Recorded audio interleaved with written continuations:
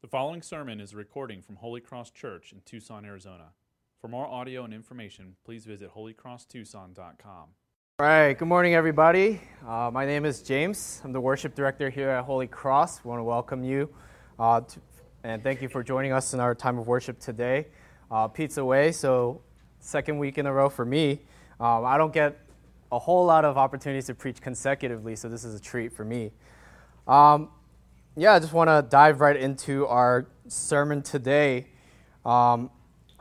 We started this new series a couple weeks ago, The Person and Work of Jesus from Garden to City, and we're unfolding Jesus' story throughout the book of Scripture and throughout the Bible and how we see Jesus in every part of Scripture. And so we want to do that today as well. So just to start out, have you ever been face-to-face with danger? Great way to start out, right? Life-threatening situation, or just a situation where you felt immense fear or anxiety or even anger. For me, the most recent dramatic episode of that was probably last summer. I led a team of 9 people to Peru for a short-term mission trip where we had a great relationship with a missionary down there, and so we used to take a team from my previous church. We used to take a team every summer. And Peru is about 3 times larger than California, if you didn't know. And so there's a lot of travel that's involved as you're going to places. And one of the jungle villages we visited required a transfer from the capital city, Lima, to a small little airport in a city called Tarapoto. And from there, we take a 6-hour bus ride. And then from there, you get off the bus and you take a 3-hour boat ride. And so just to say, you're traveling all day nonstop to get to this one location. And, we go there because we have a relationship with that village. But after our trip to this jungle village, you have to come out of the jungle village. So you have to do that, all that traveling again in reverse order. And at this tiny little airport in Tarapoto, after we spent a week in the jungle just working and doing physical labor, we faced some trials there. One of my team members had been carrying a backpack, and it had his Bible, his journal, about $500 in cash, a laptop, a camera, and a photo printer that prints out little Polaroids. And you're probably thinking you probably shouldn't bring all that stuff on a mission trip. But he had the sweetest intentions because he went to the same trip before, the year before, and he really had the intention of providing for these children at the orphanage that our missionary runs. And so he was trying to take pictures for them and print them out so that they could remember us and remember the moments, and that he would be able to make a monetary contribution. So he had a purpose for bringing all that in his backpack. He left that backpack on a little luggage cart, one of the luggage carts we had, and when we weren't looking, when all 9 of us just, I don't know what we were doing, but we turned around, I guess, and somebody came up from behind us and stole the bag. And it's crazy because we saw video footage. He just came up and just threw his jacket on, like casually, on the bag, and then next second he just looked around and then walked away with the bag. This caused a lot of mayhem in the airport because the airport was like the size of this room, and we were just running around trying to look for this guy. There's probably like one security camera that's like from the 1980s or something, and so it was a tough time, and our team was just, distraught. I mean, he lost something that had a lot of sentimental value in his Bible and journal, and then just all the financial losses that he took in that loss. Just to give closure to that story, we never found the bag. We never caught the guy. But the team was able to bond through the experience, and so that was crazy. And the whole story made local news, and the guy's picture was plastered everywhere in Peru. And the footage of that theft is on YouTube forever, so we'll always remember that. But it was really an event where it filled us with anxiety, it filled us with anger, it filled us with fear, and when we reacted, some of our guys, trying to be, protecting the team, sprinted outside the airport as if we were going to chase this guy, Mission Impossible style. And we try to run out the airport and look around for the bag. And, obviously we're not going to find him after 10 minutes of the bag being lost. But that was our reaction, instantly just wanting to take this issue and trying to resolve it right away. Just like that, in the face of a perceived harmful event or attack or threat to survival, a reaction takes place within us and often is described as fight or flight response. And some of us try to fight. I put that in air quotes because it's easy to look like you're going to fight when the enemy's already run away. But in our passage today, I want to observe this response and how Jesus responds to an impending threat. His harmful event was a little bit more dramatic than what I went through. You might have heard of it. It's called the crucifixion. And so Jesus responds to this in such a way that is informative for us, that is going to shape us in a way that glorifies him and that brings out the gospel in our lives. And so let's dive into our passage today. It comes from Luke chapter 22, verse 39 through 46.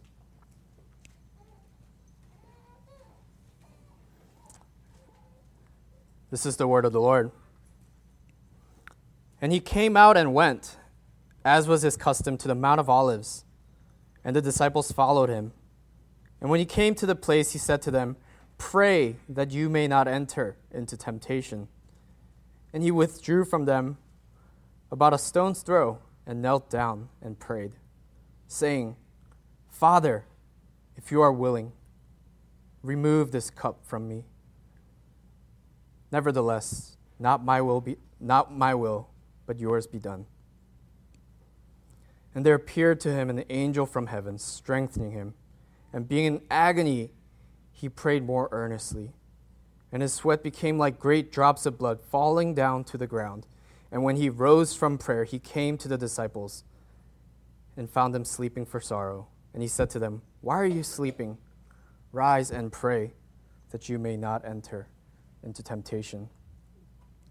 Just to give a little background on our text, at this time, the Passover feast was taking place, and Jesus was preparing his disciples for what was going to come, for his own departure.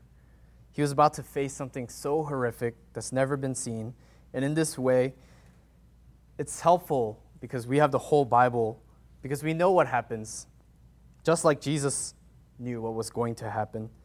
And as he's preparing his disciples for his departure and for this impending attack, a couple things take place, a couple things unfold in this chapter. The plot to kill Jesus builds up and it thickens as Judas conspires with the chief priests and the officers.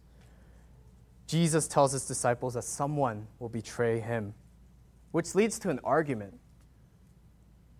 Not mainly about who's going to betray him, but in Luke's account of the story, they're also arguing at the same time about who is going to be the greatest. And so there's a whole other message in there of just what they're arguing about in this time. And leading up to our text, Jesus also institutes the Lord's Supper. He passes the cup with wine, which he signifies as his blood shed for them, and he breaks the bread and he passes it around, which signifies his body broken for them. He also foretells Peter's threefold denial of Jesus at the crucifixion. And so it's important to note all that takes place because his disciples repeatedly, time and time again, in each episode, seem to be completely uninterested and unconcerned or unaware of what's going to happen to Jesus, this tragedy that he's describing and that he's trying to prepare them for. But what we also see in our passage is that Jesus is trying to prepare himself. He's about to fully take on the mantle of the title of our sermon today, Jesus Christ, the Suffering Servant. And I think for us, just as an athlete would do well to study a more well-accomplished athlete, to understand how they prepare, to understand their inner workings of their mind, their approach to the game, the things that they see, the things that they game plan for. I think we as children of God would do well to see how Jesus, the perfect Son of God, our Lord and our Master, how he prepared himself for immense suffering, that he would be called the suffering servant, in turn call us to suffer with him. And so in this passage, I want to observe 3 attributes about Jesus, about him as a suffering servant: compassion, agony, and commitment. And how these attributes work together to show Jesus as truly the suffering servant. Firstly, it's the compassion of the suffering servant. Compassion is probably not one of the first words you think about when you want to describe a suffering servant. I would imagine maybe misery, pain, sorrow. I mentioned agony as something that we're going to talk about. Or even humility as someone that can bite down and brace for pain and just go through what they encounter. So compassion, it's not an idea that we would normally associate with suffering. And yet that's how our Lord suffers first and foremost. A gracious display of compassion. Compassion that's not just dressed up in the form of pity, but compassion that's of deep concern for the world suffering, for his disciples suffering, for the others' sufferings. His care of the deep brokenness of the world and his desire to restore it. And so it comes out in his compassion. This is the compassion of Jesus as he falls to his knees to pray. Our version of compassion is different. It's a little different. Because what Jesus does really brings to light what is different about our compassion. Because all of us care about people. All of us care about somebody in our lives, whether that's one person or 10 people, whether that's your spouse, your kids, your family, your parents, your siblings, your friends, your best friends who knows your deep, darkest secrets. We care for people in our lives and we show compassion to them in their times of suffering. But think about our own circumstances. And when we show compassion, it tends to be in times where things in our life is relatively in order compared to the other person who is going through the suffering. When we ourselves have something out of order, when we ourselves are disheveled and displaced, it's hard to show this kind of compassion where you think about someone else first. To show real, genuine affection, to show real, genuine care for someone else when your own life isn't in order as you would see. It's so difficult to show compassion when your own problems loom so large compared to anybody else's. I mean, how hard is it really to care for someone, to care for your friends, issues, quarreling with their coworker when you are on perhaps brink of being fired or something like that? How hard is it to care for another human being if you are diagnosed with the terminal illness, There's just that comparison of my trouble right now is so much bigger than what you're going through, and we place ourselves above another person without even thinking about it. And so our compassion it's readily available when someone needs it, but when something goes slightly wrong in our lives, our attention turns to ourselves, and we have no time for anybody else. And what we see is that Jesus' compassion is drastically different. Picture the scene of Jesus' prayer. He goes into prayer, and he's contemplating. He's thinking about the suffering that he already knows is coming to him. I mean, if there was a huge problem that anybody ever had to deal with, it's taking on the sins of mankind. It's being separated from God the Father. It's dying on the cross. It's being tortured and mocked and humiliated, and to be put to death in such a gruesome and violent way. Such a large problem. And what we see is that as he's going to approach God in prayer for this problem, his first and foremost concern is for his disciples before anything else. He says to them before he goes into prayer, pray that you may not enter into temptation. He's not saying pray for me because I need it. Pray for me because I'm about to deal with something big, something serious. You have no idea. But he says first, pray for yourselves that you may not enter into temptation. And you see the depth of Jesus' prayer in John's gospel, where he prays, I have given them your word, and the world has hated them because they are not of the world, just as I am not of the world. I do not ask that you take them out of the world, but that you keep them from the evil one. They are not of the world, just as I am not of the world. And so Jesus, first and foremost, concerns himself with the spiritual and eternal well-being of his disciples, of his friends, before going to the Lord to protest his own fate. And so Jesus' compassion is one that actively demonstrates the self-sacrificial love of the gospel. It's Christ who did not count equality with God to be grasped, but humbled himself by taking the form of a servant. Even in his incarnation, we're to see that his compassion was lived out so much so that this creator God, God of the universe, becomes flesh and blood to care for his people on an intimate level, to deal with his people on an intimate level, and to redeem his people. It's also Christ who clearly had the bigger problems here at this point, but he first and foremost just deals with the spiritual protection of his people, that they would be guarded against the devil. This is the compassion that we ought to strive for to have. But oftentimes we end up seeming more like the disciples, who they were a stone's throw away, as the text describes, meaning that they're probably far enough where Jesus was isolated and he was praying by himself. But how far can you throw a stone? Meaning Jesus was probably close enough to them where they could see him visually and they could hear him perhaps. But what happened to the disciples, even as they are hearing him pray, is they fell asleep. This not only describes how they acted in that moment, but it captures the posture of our hearts. We attend church week to week. We fellowship with other believers. And yet, we get bogged down in our own issues, our own worries, and we fall asleep, falling away from God, ignorant to what God is doing in and around our lives. I mean, what perfect contrast can we see to Jesus' perfect compassion? Sleep. Sleep itself, it's not a bad thing. We all need sleep. We're designed to sleep, and it's designed to give us rest. But when we're falling asleep, when we're instructed to be vigilant and to pray that you may not enter into temptation, it's just the most backwards thing you can do in the action of what Jesus is doing, praying for others first, showing this kind of compassion.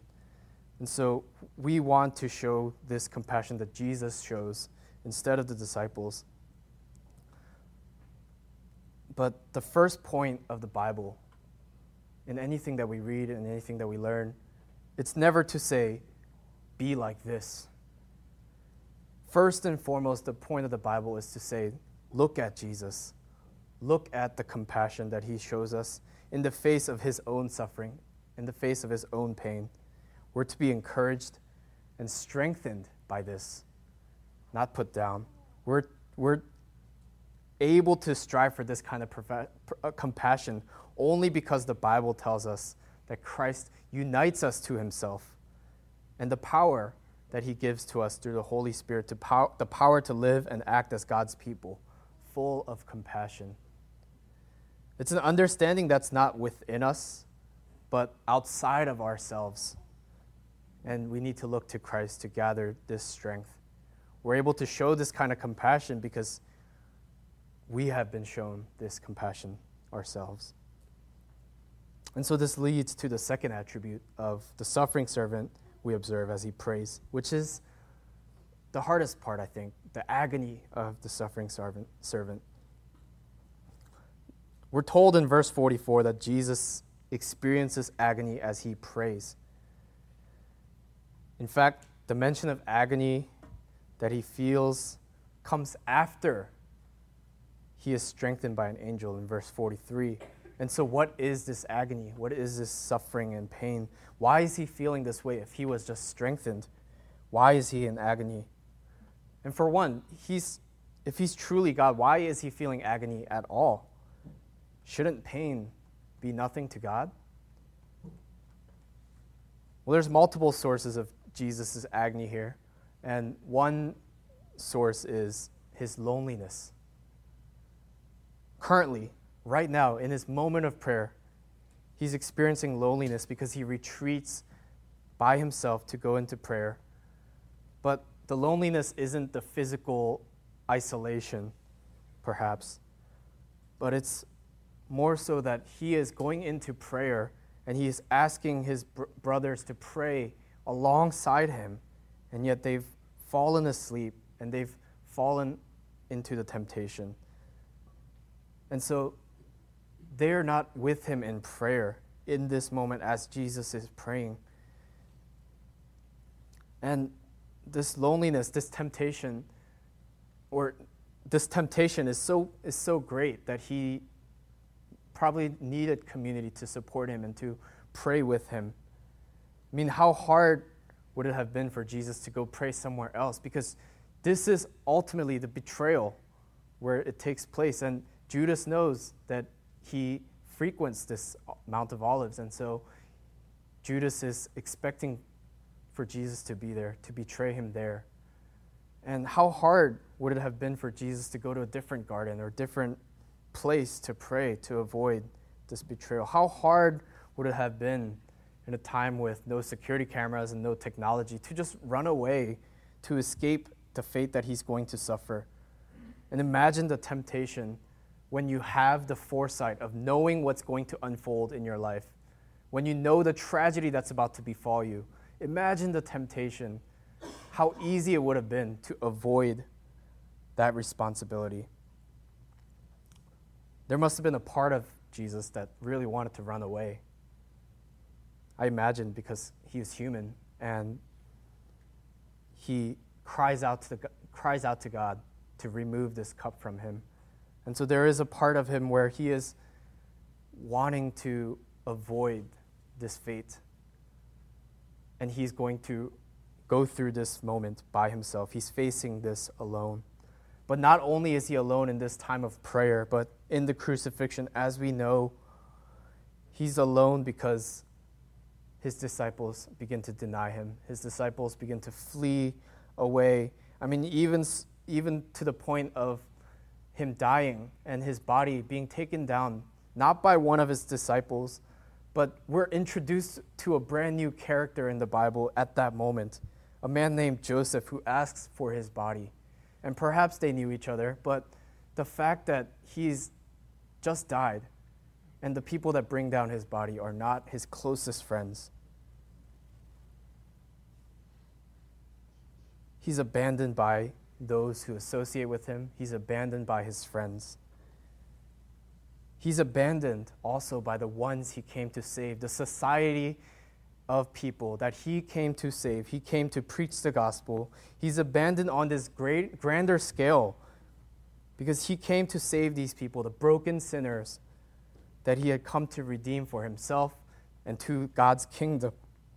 Now crucifying him, mocking him, abandoning him, even in this moment of utter and complete abandonment. This is Jesus' prayer on the cross. Father, forgive them, for they know not what they do. I mean, how tragic is that? He dies pleading for the forgiveness of others, for the forgiveness of those who have put him in that predicament.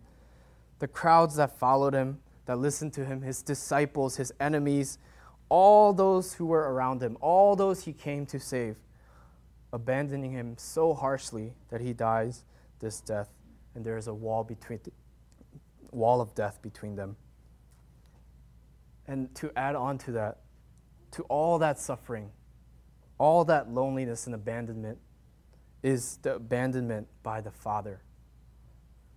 Because Jesus, at the moment of crucifixion, at the time of the crucifixion, the Father turns his face away from him, from the Son, They've never been separated like this. Never was there a barrier of sin, of shame, of guilt, of death between the Father and the Son. But because Jesus came to become the sacrifice, to take on the sins of others, the Father must forsake him because he is a holy God and he's not present in the midst of sin.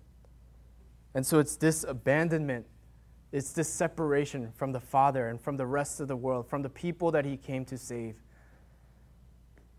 It's this abandonment that Jesus knew was going to happen.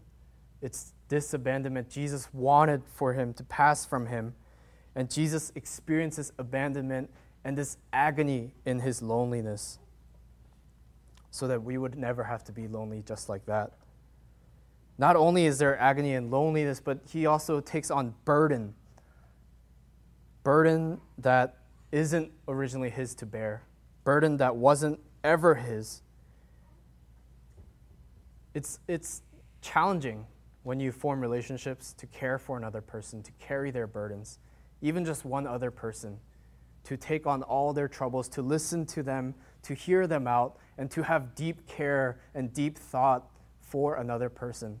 That takes a lot of energy. It's a lot of burden. And it's a burden that we often learn to bear together. But in this moment where Jesus is completely isolated by himself, spiritually and physically, this is a burden that he takes on for himself, this burden of deep compassion for the things of this world, for the people of this world. And for us, it's a little easier when things are going well, when things are going good and people in your life have awesome things to share, then that's usually encouraging. Those burdens are, bring it on. But to take on the burdens of humanity where it's all the ugly bits, all the bad parts, all the broken things, I don't think there's a way that we can describe this burden, how it must have weighed down Jesus. But it's certainly unbearable. It's certainly too great for us. And to take on the burden of humanity, Jesus becomes complete agony, completely agonized in this moment. And Apostle Paul describes it this way for us, that Jesus, for our sake, he made him to be sin who knew no sin, so that in him we might become the righteousness of God.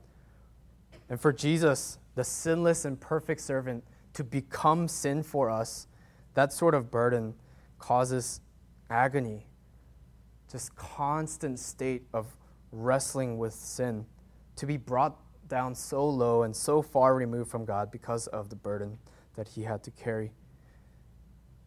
And he wouldn't be he's completely a perfect suffering servant if we ended right there.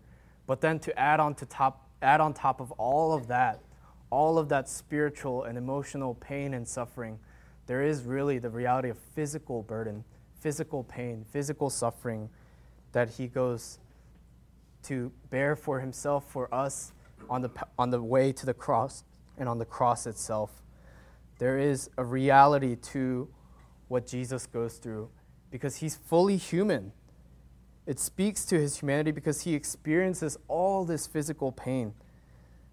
It makes him to experience every single scrape and bruise and cut, that there is a broken world and that we live in this broken world where we experience pain and suffering. And so Jesus, instead of just saying, I'm going to snap my fingers and make it all go away, instead of doing that, he comes down to our level and he says, I'm going to experience this and I'm going to suffer with you.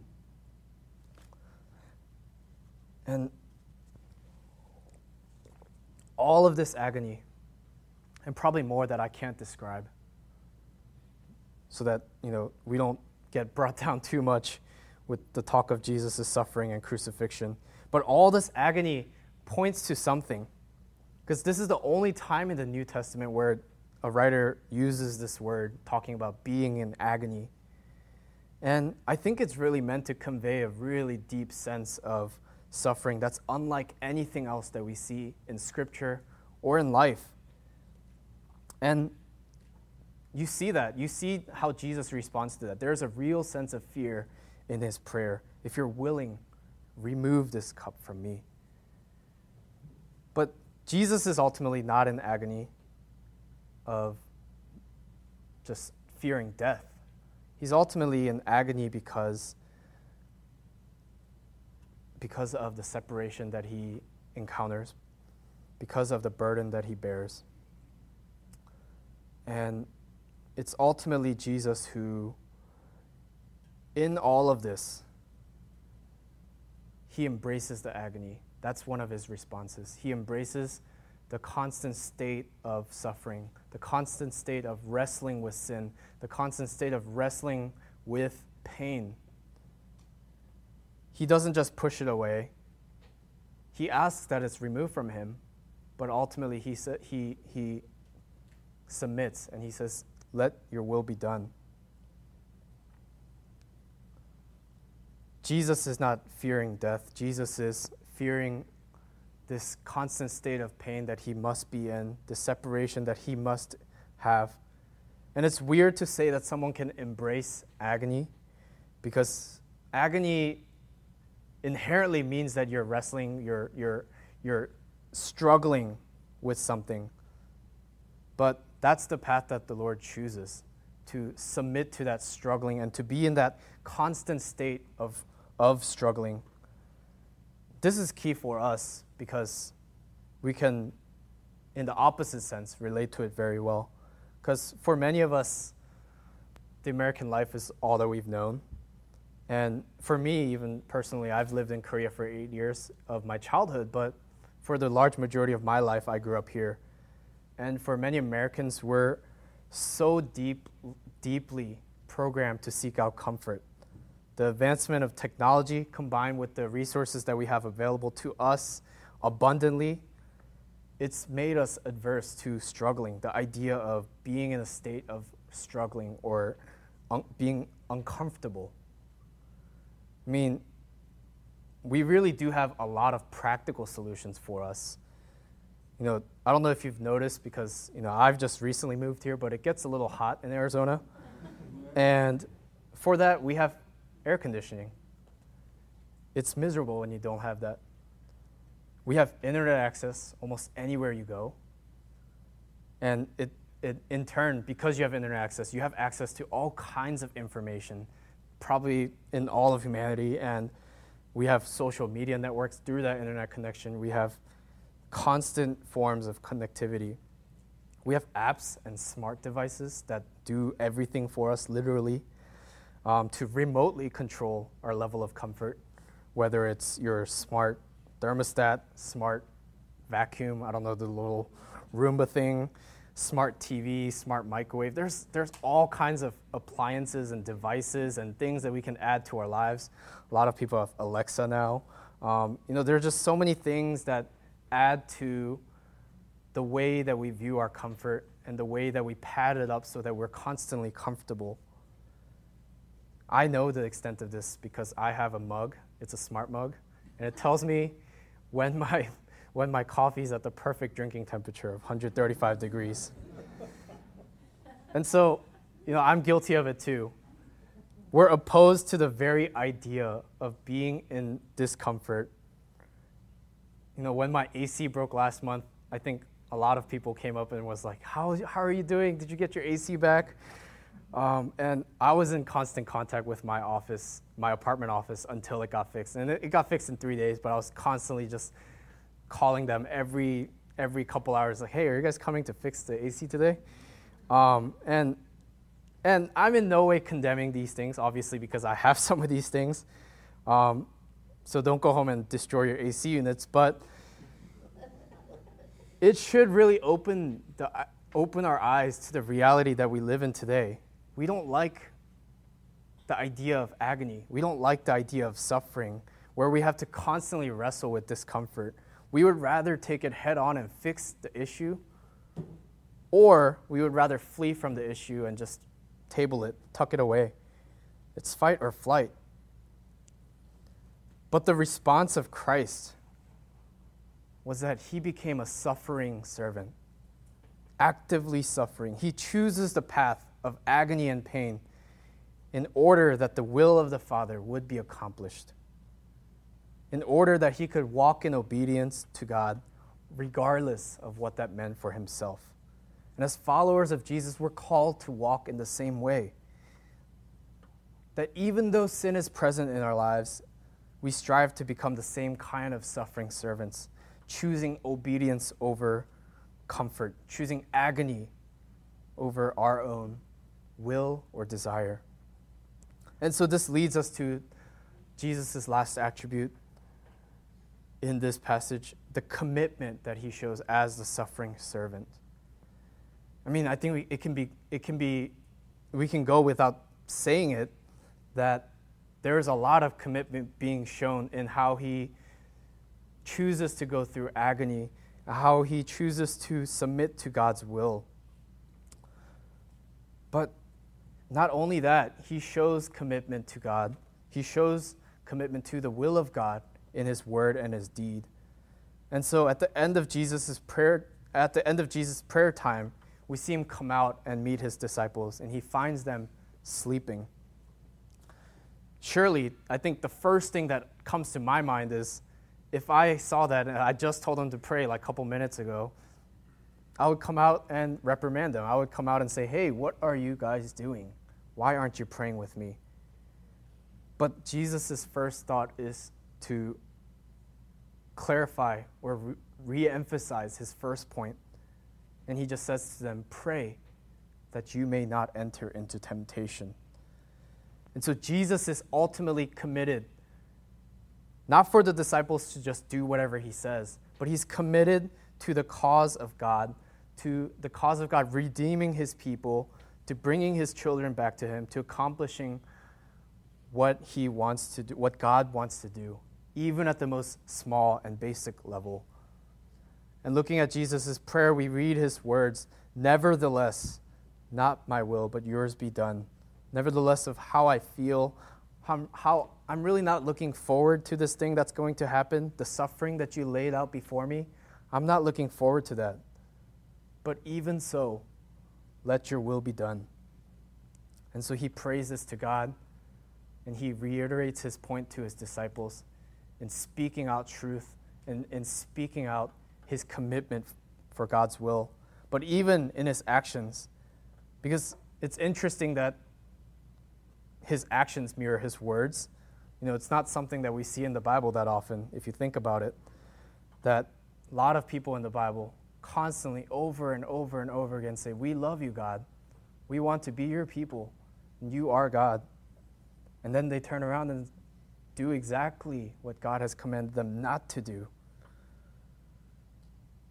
But Jesus, in his word and in his action, he mirrors everything perfectly.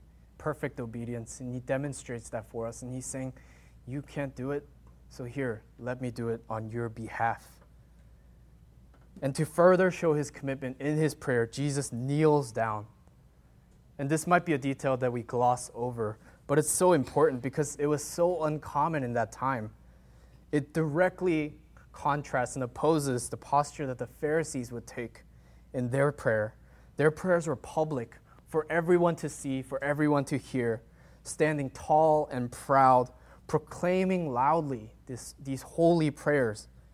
And we see Jesus do the opposite thing. He retreats away into a quiet place, falls down on his knees. And in other gospel accounts, they describe him as falling to his face. And so he falls down. And when someone falls down to their knee, you get a sense of urgency and desperation, of begging and pleading and weeping. That's the way that Jesus is described, that he falls down to his knees to pray. There's commitment even in his physical actions. And the last bit of detail that we want to note in verse 43, an angel comes to him to strengthen him. And this really shows that Jesus, the Son of God, Jesus, he was at the end of his own strength as a human. His friends had abandoned him. They're sleeping. And so he receives divine help at this time. Angel comes down to him, and gives him strength. We're not sure what that really looks like or what that's like in the way that it's played out in a human person, but we're told that he's strengthened. And instead of taking this time to say, oh, I've done my prayer, I've done my part, let's get some rest, I'm about to go through a lot of suffering. Instead of resting in this state of weakness, he turns around and he prays. He continues to push forward. And it says that he prays even more earnestly. Luke describes Jesus to be sweating so profusely that his sweat was like great drops of blood falling down. I mean, no one sweats like this. Not even if you sit in the sauna for too long. Like, no one sweats where it's gushing out. And Jesus pushes himself to the point of human limits, staying committed to the will of the Father, physically committing himself. And so there's commitment that we see Jesus in every facet to carry out the will of God. And to conclude, it's really hard for pastors to come up with a solid application every week, because not that there aren't enough ways that we can change and grow, but the gospel, the whole point of the gospel when we're unfolding God's story, when we're telling the story of God, is to emphasize God's grace and to remind us that it's not our own doing. Nothing that we do points to God. And so we point to Christ as our desperation, as our Hail Mary. We point to Christ to say, this is our answer. This is the key.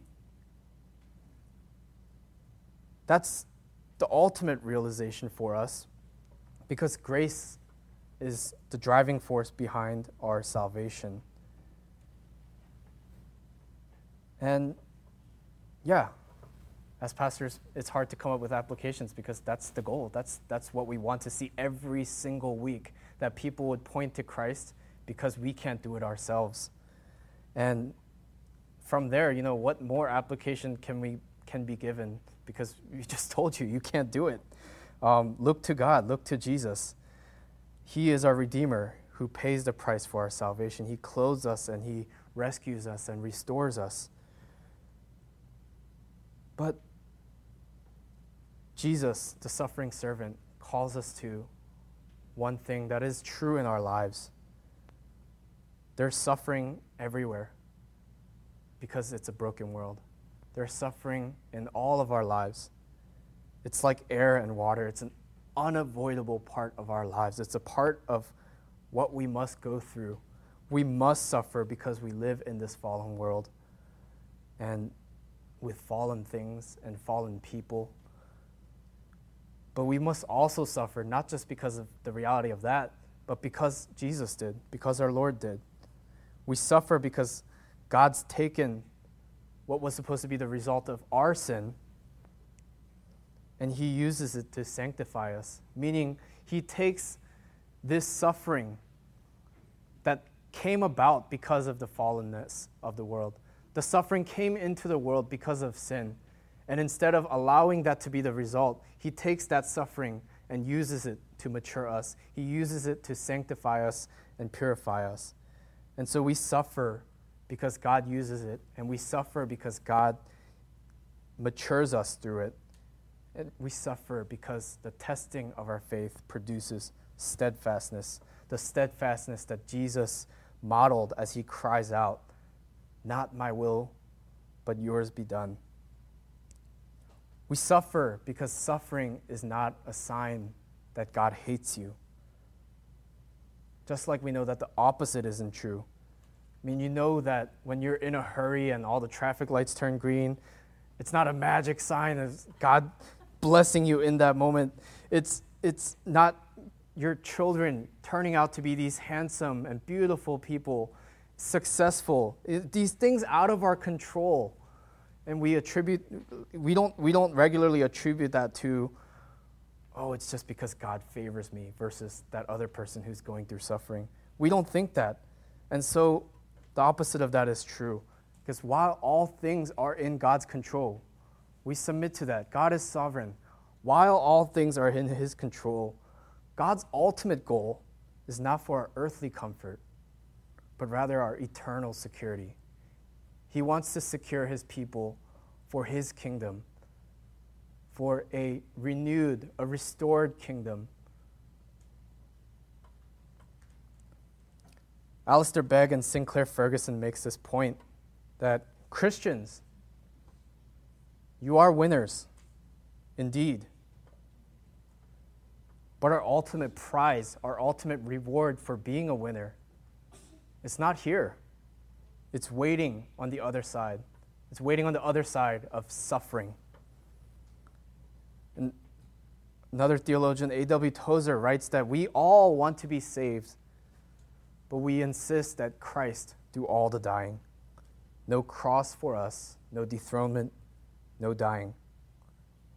Jesus, the suffering servant, suffers not just for the sake of suffering, not just to, claim that title as suffering servant, but for God's will to be fulfilled. That's his ultimate end goal. And as followers of Jesus, I encourage all of us, all of you, to take these words of Jesus from Mark 8 to heart as we close. Jesus says, "For whoever would save his life will lose it, but whoever loses his life for my sake and the gospel's will save it." Friends, I encourage you to strive to become a suffering servant, a servant who suffers well for the sake of the gospel. Suffering, it's not the ultimate bad thing. Suffer well by showing compassion. During your suffering, we show compassion by putting others before ourselves, as Christ did. Suffer well by being in agony, by wrestling with the suffering, knowing that God's will is the primary objective, and that instead of fighting with our own will and trying to make our own solutions, or instead of just folding and crumbling at the sight of suffering, that we instead look to Christ to see his will unfold, to see his plan unfold, and to endure it as Christ did. Suffer well, lastly, by remaining steadfast, remaining committed in both your word and deed, just as Christ did for us.